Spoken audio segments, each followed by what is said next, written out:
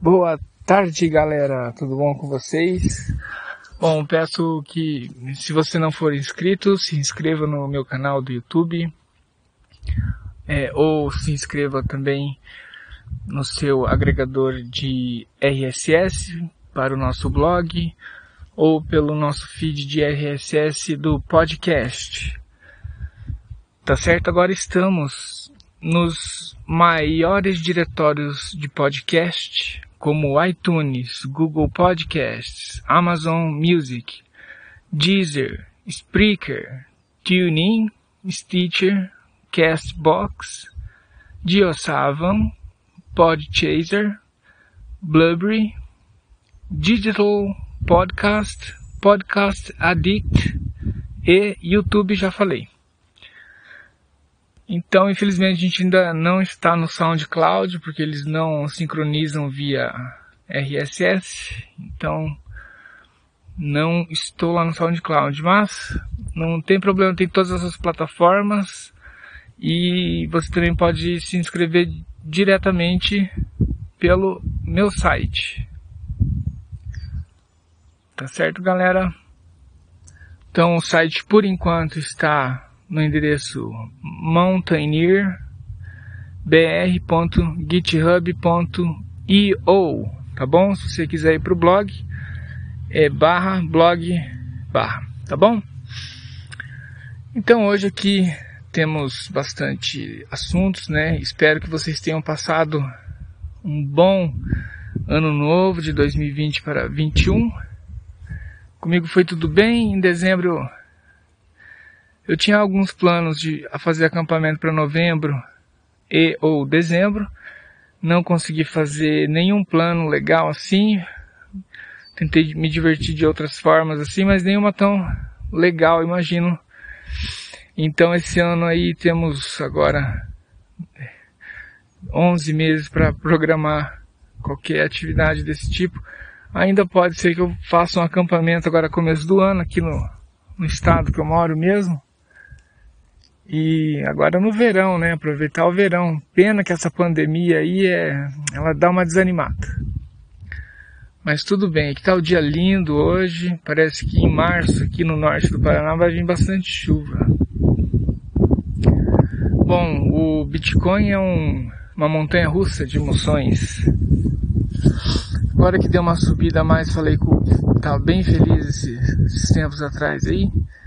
Tô tendo um lucrinho, né, fazendo um ródulo, e tô falando pro meu pai e pra minha mãe, porque eles não entendem, e eles acham que eu não tô fazendo nada. E eu fiquei 3 anos praticamente estudando mercado financeiro, e shell scripting também, mas é mercado financeiro difícil, e isso aí é uma educação, desculpem aí se tem uns barulhos que são muito altos ou muito baixos aqui. Eu tento ficar próximo do telefone para ficar com uma voz que seja bem audível, né? Mas enfim, então eu acabei falando para eles um pouco do meu lucro e tal, até se animaram, ainda não se animaram muito, assim, também vamos ser realistas, né? Como eu já disse em outras vezes também, isso aí não vai mudar a minha vida, assim, sabe, que nem muitas histórias que a gente vê no YouTube, os caras ficam milionários. Eu comprei só final de 2019, então imagina. Meu lucro é razoável, tá ótimo, né? Não reclamo não. E tô mais por causa dessa pira de liberdade, de software livre, tá certo? E hoje eu fiquei com medo. Vi uma notícia acho que não sei se foi da Bloomberg ou Financial Times, que, bom, eu não puxei essa referência antes, mas enfim, que algum dos gerentes de fundos lá falou que quem que foi? Ou foi uma dessas exchanges aí, agora eu não vou conseguir puxar aqui.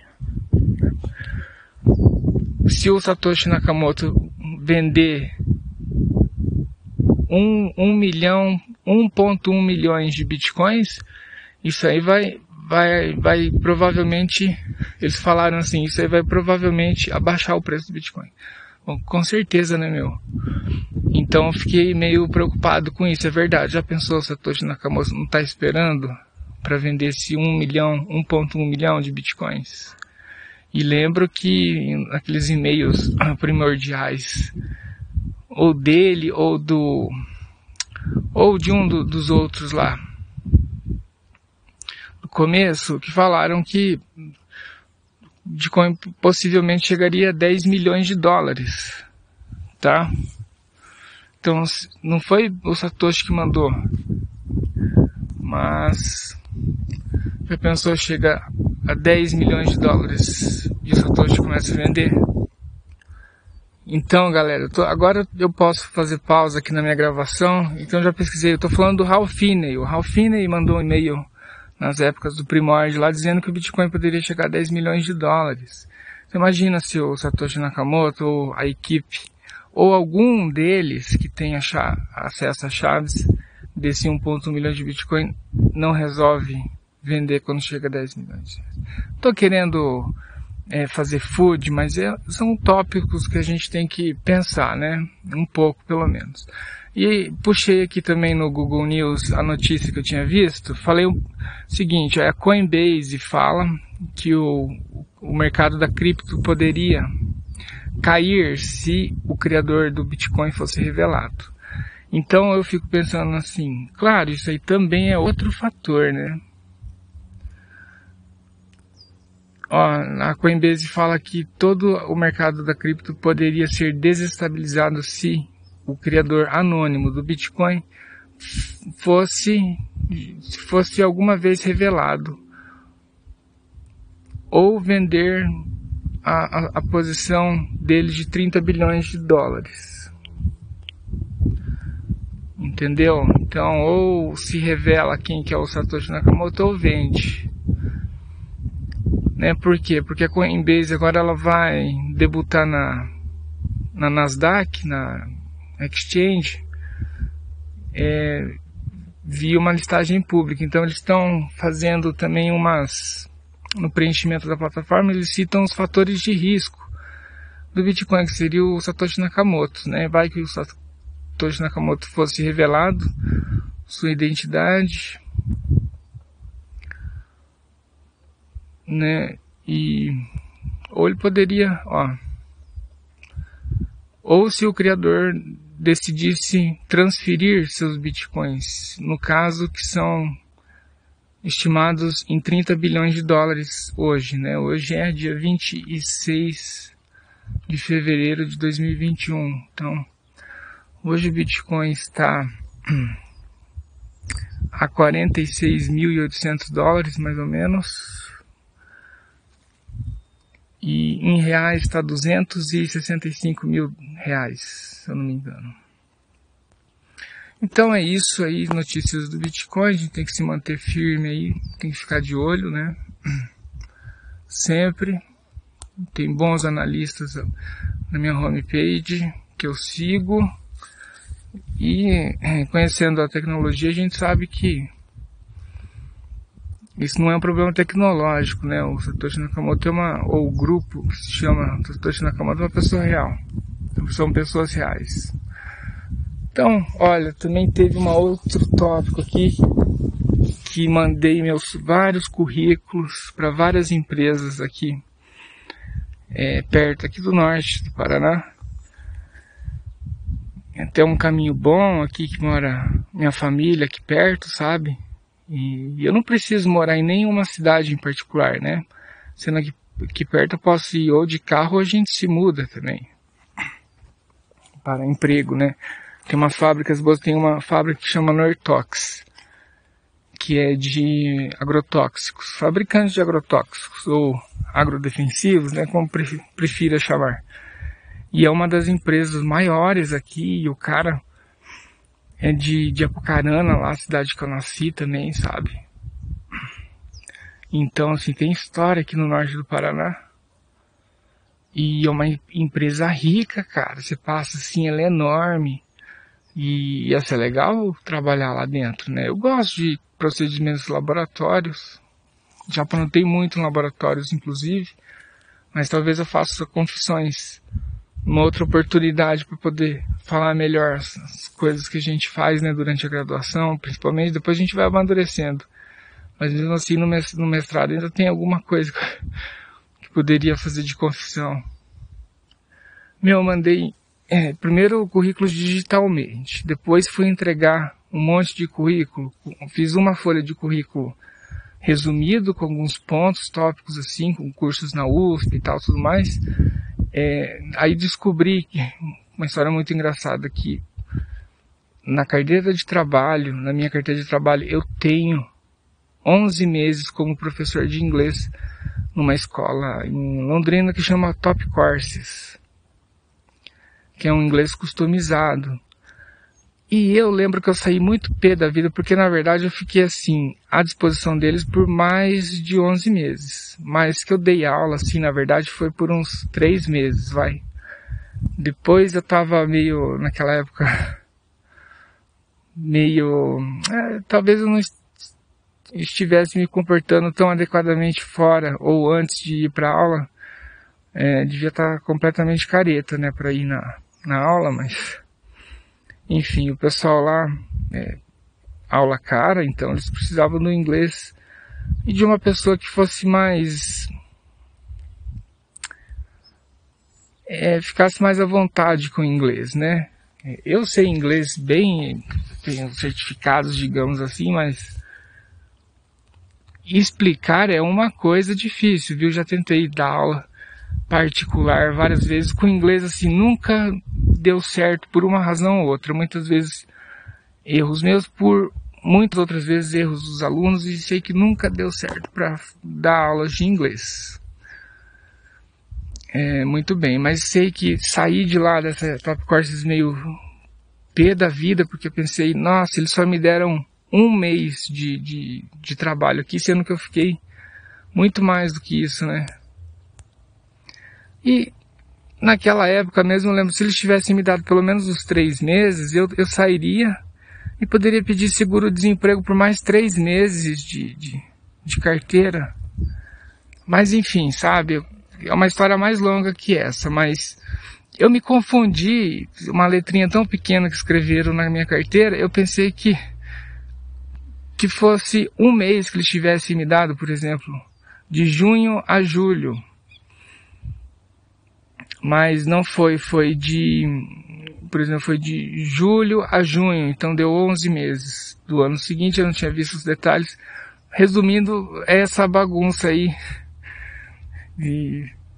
Então fiquei muito feliz, assim, porque eu sentia assim, sabe, ficava meio chateado que só tinham me dado um mês. Erro meu que não li direito o que escreveram na minha carteira de trabalho, tá certo? Fiquei com todos esses anos aí desconfiado deles, agora vejo que eles fizeram uma coisa legal para minha carteira. Muito obrigado, porque o meu primeiro emprego, esse aí, é o único que eu tenho. Infelizmente, né, minha vida totalmente voltada para os estudos, e nós não tivemos a oportunidade que muitos tiveram já para estar no mercado de trabalho. Bom, tem um tópico interessante aqui para a gente entrar depois em outros assuntos, que fui banido, cara, do fórum do FreeBSD. Fui banido do fórum do BSD, do FreeBSD. Então, eu tava, acho que no Dio Linux, lá no Plus Dio Linux /7, sei lá, que categoria 7, lá do Linux, e tinha alguém falando alguma coisa do FreeBSD e tinha o link. Eu cliquei no link, fui parar lá no fórum do FreeBSD. E até já tinha esse link do fórum do BSD nos meus favoritos, na verdade. Porque assim, o FreeBSD eu sempre vi como um sistema operacional alternativo às distribuições do Linux, e eu achava que deve ser mais próximo do jeito Unix de ser, né? E, bom, tipo assim, uns hippies, tipo assim, entre a comunidade Unix, o FreeBSD seria aqueles hipsters, na minha opinião, porque são as minorias. Bom, tudo bem, então sempre admirei os caras, ainda admiro eles, tá? Não descarto migrar para o FreeBSD.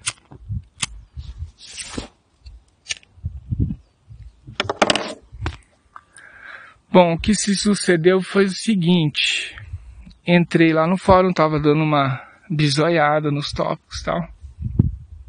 Aí, vi um tópico lá, acho que no grupo de coisas gerais, assuntos gerais. O tópico se chamava ambientalista. Pensei, opa, é comigo, ou é com quem que será que estão falando, né? Ambientalista, pelo menos, pô, fiz biologia, né, sei lá. Estão me chamando pra briga aqui. Pô, mas eu cliquei lá de boa no tópico. Aí eu li assim uma mensagem, acho que umas 3 linhas.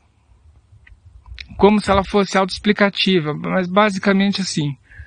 Gostaria de saber o que a comunidade do FreeBSD estava fazendo para evitar o aquecimento global ou as mudanças climáticas. Daí na linha seguinte, visto que quanto mais processos, mais trabalho o computador realiza, maior a emissão de CO2. Aí tinha mais alguma coisa lá escrito, sei lá o que, abraços, digamos assim. Como se essa mensagem fosse autoexplicativa. Então a conexão que ele via era o que o pessoal do FreeBSD está fazendo para evitar as mudanças climáticas, visto que daí começaram os exemplos. Quanto mais você quanto mais você digita no computador, mais bytes você está injetando lá no computador, mais carbono vai ser emitido na atmosfera, não sei o que. Aí, até umas ideias interessantes, assim, teve um cara que entrou na briga assim, ó. Uma das maneiras seria você trocar o seu computador por um mais novo, mais eficiente, tá certo? Aí essa ideia é legal se a gente fosse dissecar ela aqui, porque primeiro um computador mais novo ele pode ser mais eficiente, mas só se você for comprar um novo computador com a mesma velocidade que o seu atual. Por exemplo, o meu computador da Intel i7 aqui é de 3.1 ou 3 ou 3.2 GHz, eu lembro. Então digamos 3 GHz para ficar mais fácil. Daí eu compro um agora mais novo, um i7 mais novo. Só que se eu comprar um i7 mais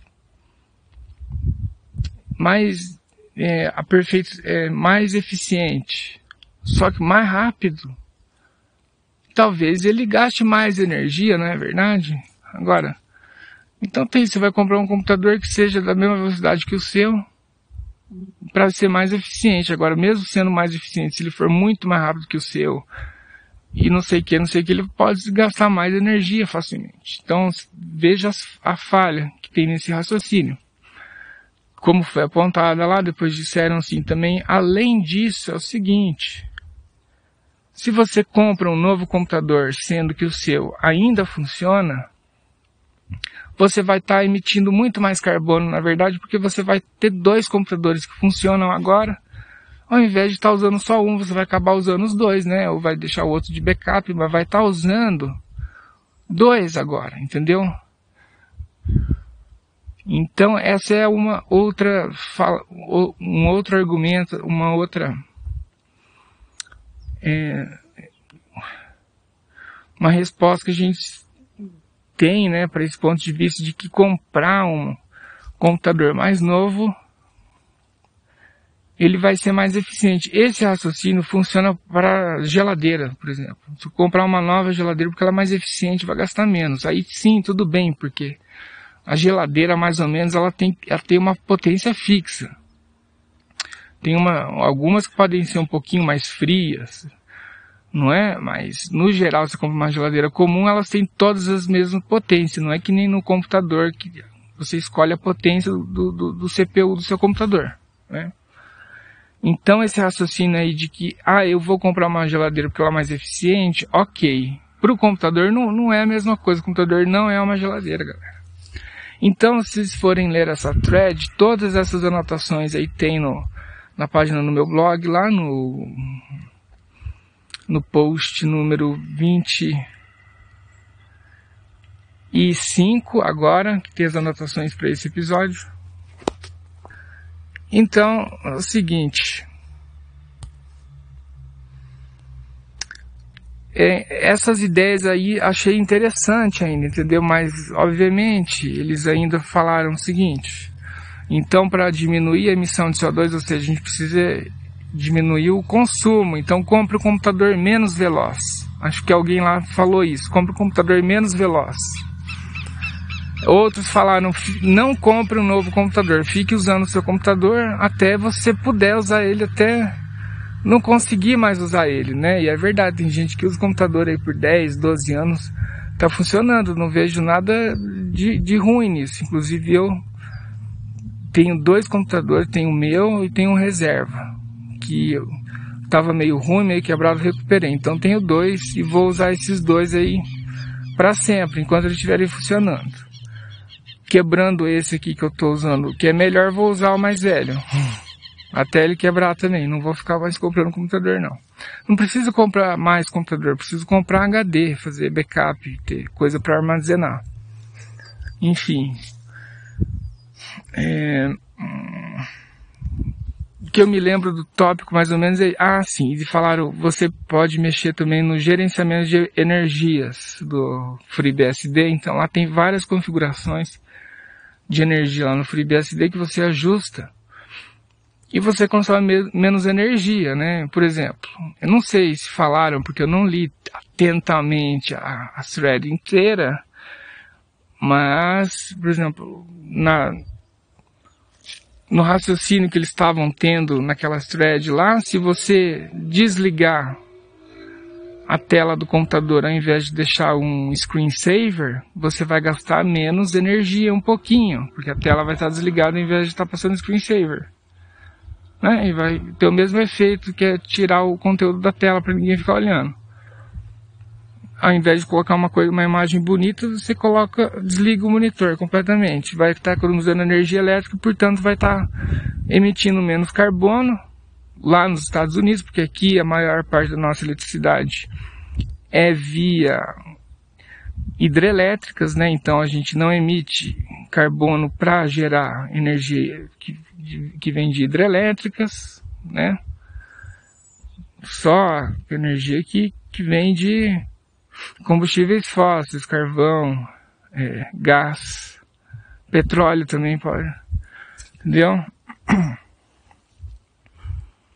Enfim, então são essas outras ideias. Tudo bem, agora sim, você achar que vai salvar o planeta Terra como se fosse uma propaganda, um marketing para o FreeBSD, que agora o FreeBSD, ele se importa com o meio ambiente. Você tem as opções de configuração e gerenciamento de energia para o seu laptop, que com isso você salva o meio ambiente fazendo a sua parte. Então, gente, é um raciocínio assim tão mesquinho, tão pequeno, tão nada a ver, né, que achar que vai configurar, fazer um ajuste fino do gerenciamento de energia do seu computador vai resolver alguma coisa para mudanças climáticas. Então, eu cheguei aqui, tinha um deles lá, que escreveu, é verdade, tem uma resposta lá que eu gostei, tá? Agora eu nem quero voltar lá para ver o nome do cara. Mas tem uma lá que é uma resposta longa e boa do cara lá, ele acerta bastante coisa. Que realmente, isso aí não vai fazer diferença você tá consumindo um pouquinho mais de energia elétrica ou menos energia elétrica para as mudanças climáticas. Tá? Então eu escrevi um texto lá explicando, né, que, o que é que muda o clima aqui na Terra? O que é que tem força para mudar o clima aqui na Terra?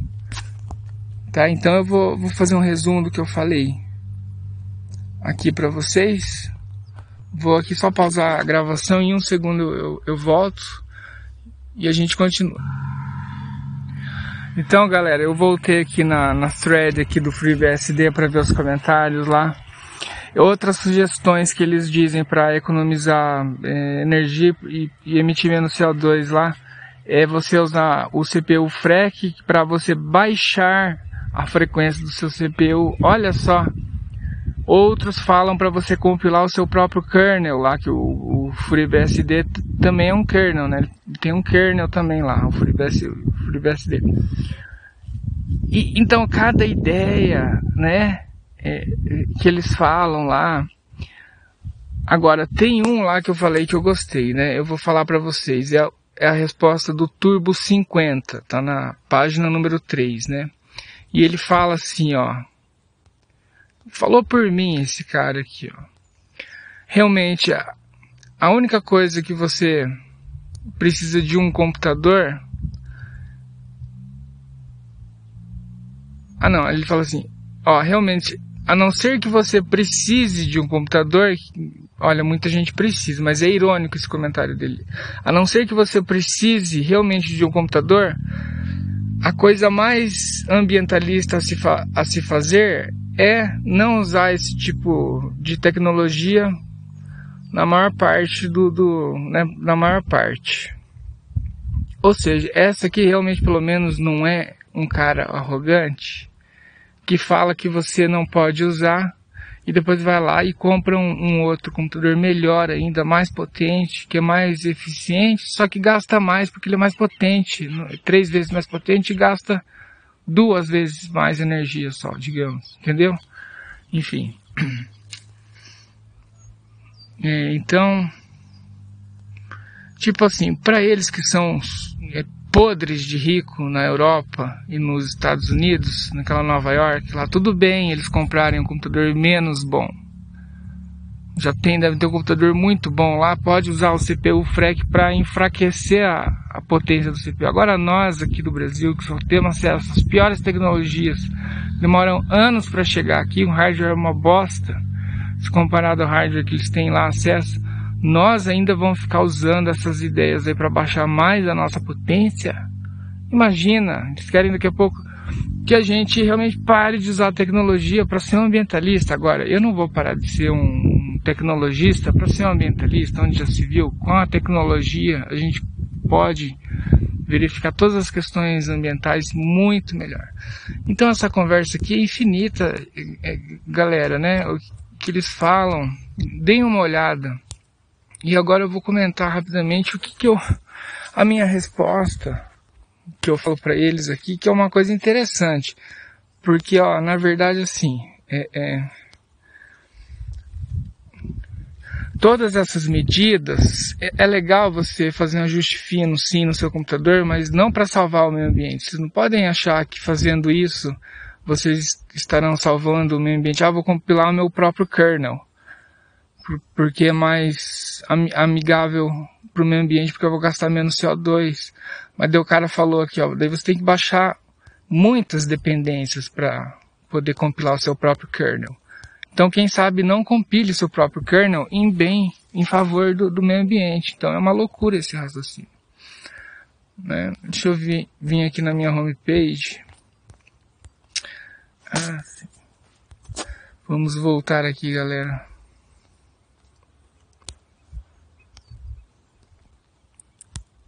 Então, resumindo aqui para vocês, eu falo assim na mensagem, abri uma conta nova, até tinha já uma conta, sabe, mas tinha esquecido que eu tinha essa conta.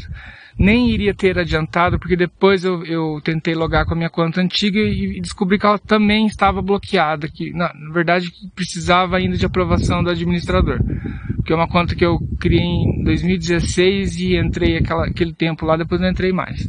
Então, de qualquer jeito, teria criado uma conta nova. Mas eu falo assim, posto uma mensagem nessa thread falando, o Sol ainda esquenta, né? Tem outras forças na natureza que tem algum efeito planetário, né? Que o planeta Terra tem em mente a insignificância cósmica dos seres humanos. Eu vou mudar aqui depois no post.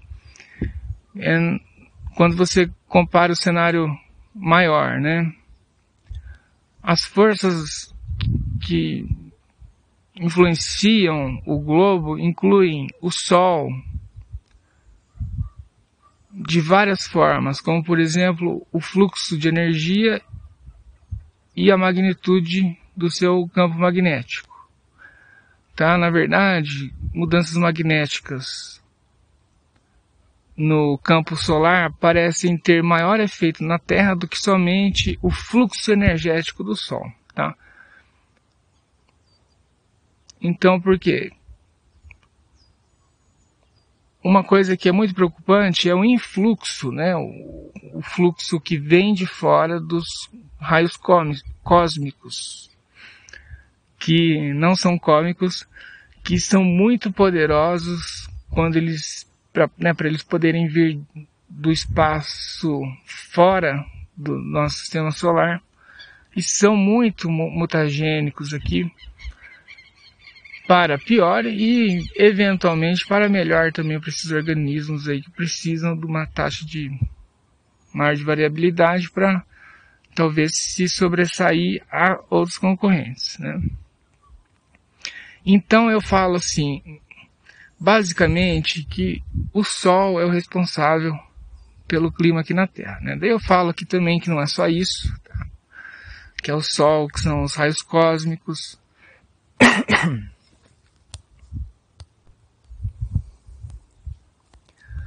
E porque também tem outros contribuintes, é claro, tudo é a partir do Sol, né?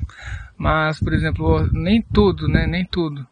Mas, por exemplo, o Oceano Pacífico, ele tem um ciclo, entendeu? O Sol tem um ciclo também, por exemplo, o ciclo magnético solar é 11 anos, eu escrevo aqui. Mas tem outros ciclos, tem ciclo de 60 anos também, tem ciclos de 100 anos. E tem ciclos assim de centenas de anos e ciclos mileniais, que são os ciclos de Milankovitch, né? Mas dessa parte eu falo depois, na verdade. Então eu falo aqui, ó, também de um fenômeno que eu estava estudando recentemente, que a Terra agora parece que ela está se aproximando, ela está passando pela folha galáctica corrente. O que é a folha galáctica corrente? Não sei se é assim que fala em português, é Galactic Current Sheet. Então a sheet é tipo um lençol, tá? O lençol corrente da galáxia. O que é isso? O campo magnético que sai do centro da galáxia. Qual que é a nossa galáxia? A Via Láctea. Então esse campo magnético ele vai viajando de forma concêntrica, tá certo? Mas em formas de ondas que vão ficando mais comprimidas quanto mais longe da fonte emissora ali elas estiverem, tá? Então nós estamos passando por uma dessas ondas magnéticas que esse lençol corrente galáctico é justamente a interface entre o polo positivo, o polo norte e o polo sul do campo magnético, tá? Que eles mudam ali, né? Então tem um momento que a polaridade muda, né, nessas linhas magnéticas que emanam da fonte. E nessa interface aí é que se fala que o lençol é corrente galáctico, né, corrente de atual, o lençol atual, né, galáctico. Bom, que cruza com a Terra a cada 2.000 anos. E pode ser isso também a causa da Terra mudar a polaridade, né? O Polo Sul vira o Polo Norte vira o Polo Sul aqui na Terra, mais ou menos a cada 12.000 anos. Pode alterar essa medida média, a gente fala, né? Sabe-se que então pode haver essa coincidência. Tá? Então eu digo que mando pro Suspicious Observer, que é um canal no YouTube, que ele fala melhor desse fenômeno aí, tá? Também falo do movimento inercial do Sol, que isso não tem nem a ver com potência do Sol, nem nada, isso tem muito mais a ver realmente com a inércia daquele corpo gigantesco, que também circula orbita, na verdade, é o ponto de massa do sistema solar. Por quê? Porque tem o ponto de massa do sistema solar, não é o centro do Sol. Ele é um pouco deslocado, ele não coincide com o centro de massa do Sol. O centro de massa da galáxia, ele é um pouco deslocado do centro de massa do Sol. Por quê? Porque o Sol, ele tem um movimento também que orbita esse centro de massa por causa dos maiores planetas aqui da galáxia, seja Júpiter e Saturno, que também deslocam um pouco a órbita do Sol. Então ele não fica paradinho, girando em torno só de si mesmo. Ele tem esse movimento aí de orbitar o centro de massa da galáxia. Da galáxia não. Também, né? Mas aqui eu estou dizendo do plano do sistema solar. Então eu também falo dos ciclos de Milankovitch, etc. E blá blá blá. E tem alguém nessa thread lá do FreeBSD que o mais chocante, ele fala assim, nem sei quem que falou isso, que agora eu não achei, mas ele fala assim: nós estamos em um ponto no qual a maior parte das pessoas já tem tudo o que elas precisam. Daí eu completo falando assim, eu vou ler. Ipsis literis, eu não vou dar para você uma referência, mas certamente vocês deveriam abrir os seus olhos para o fato que a maior parte das pessoas no mundo tem terríveis condições de vida e lutam contra doenças, pobreza e fome. Aí completo dizendo, o maior problema de sustentabilidade que nós temos é a pobreza. Entenda isso, né? Pelo menos isso vocês têm que saber, que a pobreza é o nosso maior problema de sustentabilidade, tá? E é um problema tão grande que acabou tomando mais tempo aqui no podcast, virou nosso principal tema, mas eu vou voltar aqui para fazer o rabo aqui do podcast. Então, foi isso que aconteceu. Fiquei no fórum mais um pouco, postei mais em alguns lugares, nas mensagens legais inclusive, mas fui banido logo em seguida, acho que com 30 minutos, meia hora, eu fui banido do grupo. A mensagem de erro que dava lá que era spam, minha conta era um spam. Mandei uma resposta lá para os administradores do grupo, do FreeBSD, falando que eu não sou spam, que é uma opinião diferente, que eu esperava mais deles. E claro que eu não espero nenhuma resposta, já faz alguns dias que isso aconteceu, até agora não há resposta, nem vai ter. Se quiser ler o post original que eu escrevi para mandar aí, que não foi, né, mas eu tinha uma cópia, publiquei nas notas aqui, você tem um link para ver que está no meu blog. Assunto sério.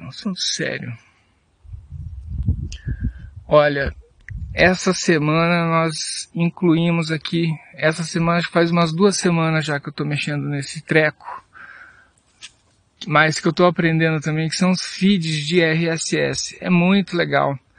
Então eu não sabia que esse mecanismo de RSS é muito eficiente, cara. Assim, é tudo que a gente gostaria de ter acesso e já existe. Fiquei surpreso que já existe isso. Então, assim, tem vários agregadores de RSS, né? O que é um agregador? Eu, por exemplo, vou citar um site. Por exemplo, eu gosto do Slack Jeff, gosto do Antagonista e gosto, inclusive, você pode, por exemplo, falar assim, do Twitter.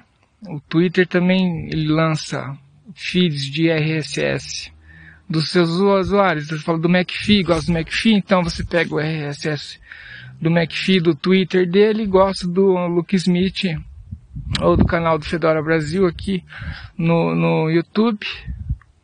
Você pega o RSS Feed, o que é esse RSS Feed? Ele é um formato que na verdade ele parece com HTML, o processador dele é muito parecido com o processador do HTML, né? Geralmente os processadores que funcionam com XML funcionam com HTML, então RSS é um documento XML, né? E você que está começando o site aí no WordPress, etc., já tem plugins que vão fazer todo esse trabalho de construir um feed de RSS para você. E afinal de contas, eu quero falar o que é um RSS feed. Você tem um agregador que pode ser, antigamente já vinha embutido nos browsers, tá certo? Hoje em dia você instala um plugin e você pega, por exemplo, esses que eu gosto. Acho que falei uns 5 legais aí, você pode pegar o RSS deles, inclui lá no seu agregador, e esse agregador a cada, digamos assim, 6 minutos, a cada 10 minutos, a cada 2 horas, a cada hora que você clicar ali, ele vai puxar o feed de RSS desses sites. O que vem nesse feed? São Simple Syndication, RSS. Esqueci o que é o R. Really Simple Syndication. Então, são coisas básicas. Do antagonista, por exemplo, eles só mandam a notícia, o título da notícia e a primeira linha, né, a primeira sentença. Já no Luke Smith, ele manda o post inteiro dele, né? O Luke Smith é um cara que gosta de mandar o post inteiro. E, enfim, né, no Twitter lá, eles vão te mandando os tweets novos da pessoa, só que só, por exemplo, assim, os 10 primeiros, vai? Eu não entrei ainda, mas deve ser alguma coisa assim. Então você tem que deixar o seu agregador de RSS ligado, esse que é o negócio, você tem que deixar ele ligado online, porque daí a cada 2 horas, ou se for no Twitter, você tem que configurar para menos tempo, talvez. Cada 6 minutos, 10 minutos, ele vai puxar o RSS novo lá no Twitter e ver se tem alguma postagem nova. E daí ele grava e fica no seu computador para sempre. Você fica com uma cópia em TXT, depende de como o seu agregador guarda essas mensagens, entendeu? Então é ótimo, você tem uma cópia do meu blog agora no seu computador. Claro, você pode conseguir baixar a minha página de HTML ou por RSS. Tem um RSS que é Really Simple, que daí é só o título do blog post e o resuminho ali, a descrição, né? Que esse é o principal, mas a gente também tem o feed alternativo, que daí eu mando o conteúdo inteiro para vocês, quem quiser, mas ele é mais pesado. E geralmente se tiver alguma foto, alguma coisa assim, é melhor você vir no site ver o HTML mesmo, né? Enfim, galera, eu recomendo, se estiver fazendo no seu site, faça isso. É muito legal, tá? E você aprendeu, se você já sabe HTML, vai devagar, que o XML também é massa. Estrutura dados, né? Pode ser qualquer tipo de dados. Então eu estou fazendo, não tenho plugins, estou fazendo tudo na mão, tudo via script em Bash, Z-Shell. E para montar meu XML também estou usando uns pacotes que chamam Tidy, tá? Que o Tidy é para HTML e para XML também. E você também tem o XML Starlet, tá? Que também é para XML. E você também tem o XML Lint, que também são ótimos softwares e eles manipulam os atributos, sabe?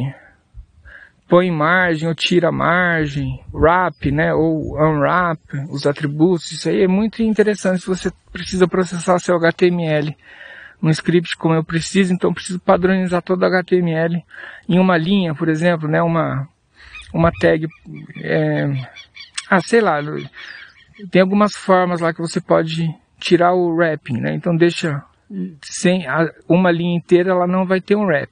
Então ela pode ser muito longa, por exemplo. Isso pode ser bom depois para você usar com sed antes de publicar. Daí está toda a informação de um parágrafo, por exemplo, em uma linha. Então você pode configurar de várias formas.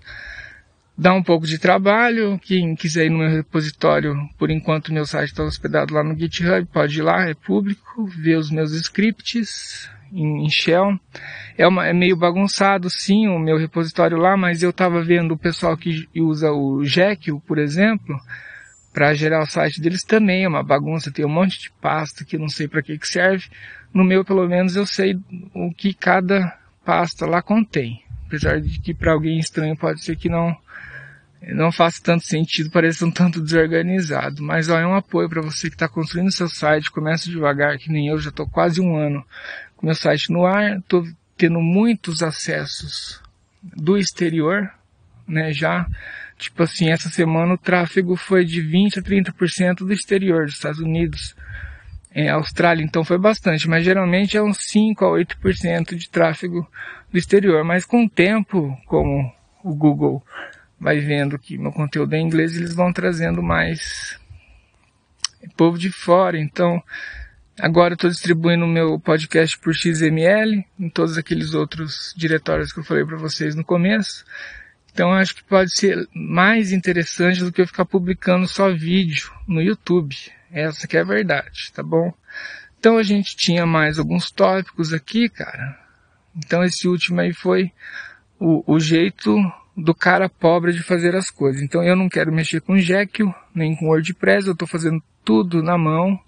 Mexendo com HTML, XML dá trabalho um pouco, mas depois não pretendo ficar mudando meus scripts. Agora eu quero estabilizar meus scripts para poder fazer a postagem o mais simples possível.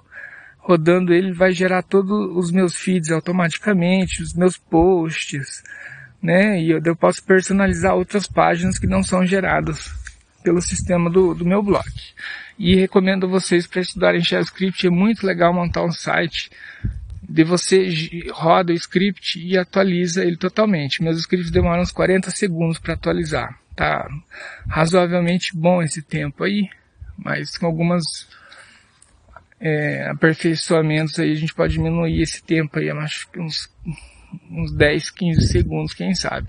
Mas não é necessário, vou implementar isso com calma, ele já está funcionando mais ou menos como eu quero, então eu recomendo, galera. Vou deixar outros tópicos para o próximo podcast aí. Felizmente estamos aí chegando ao fim. Um grande abraço e nos dê um feedback aí, entre no nosso site. Tem o nosso e-mail, tem o nosso Twitter e tem o nosso Telegram. Sinta-se à vontade, eu gostaria muito de receber um feedback do nosso site ou aí pelo YouTube, deixe seu comentário. Abraço a todos e falou!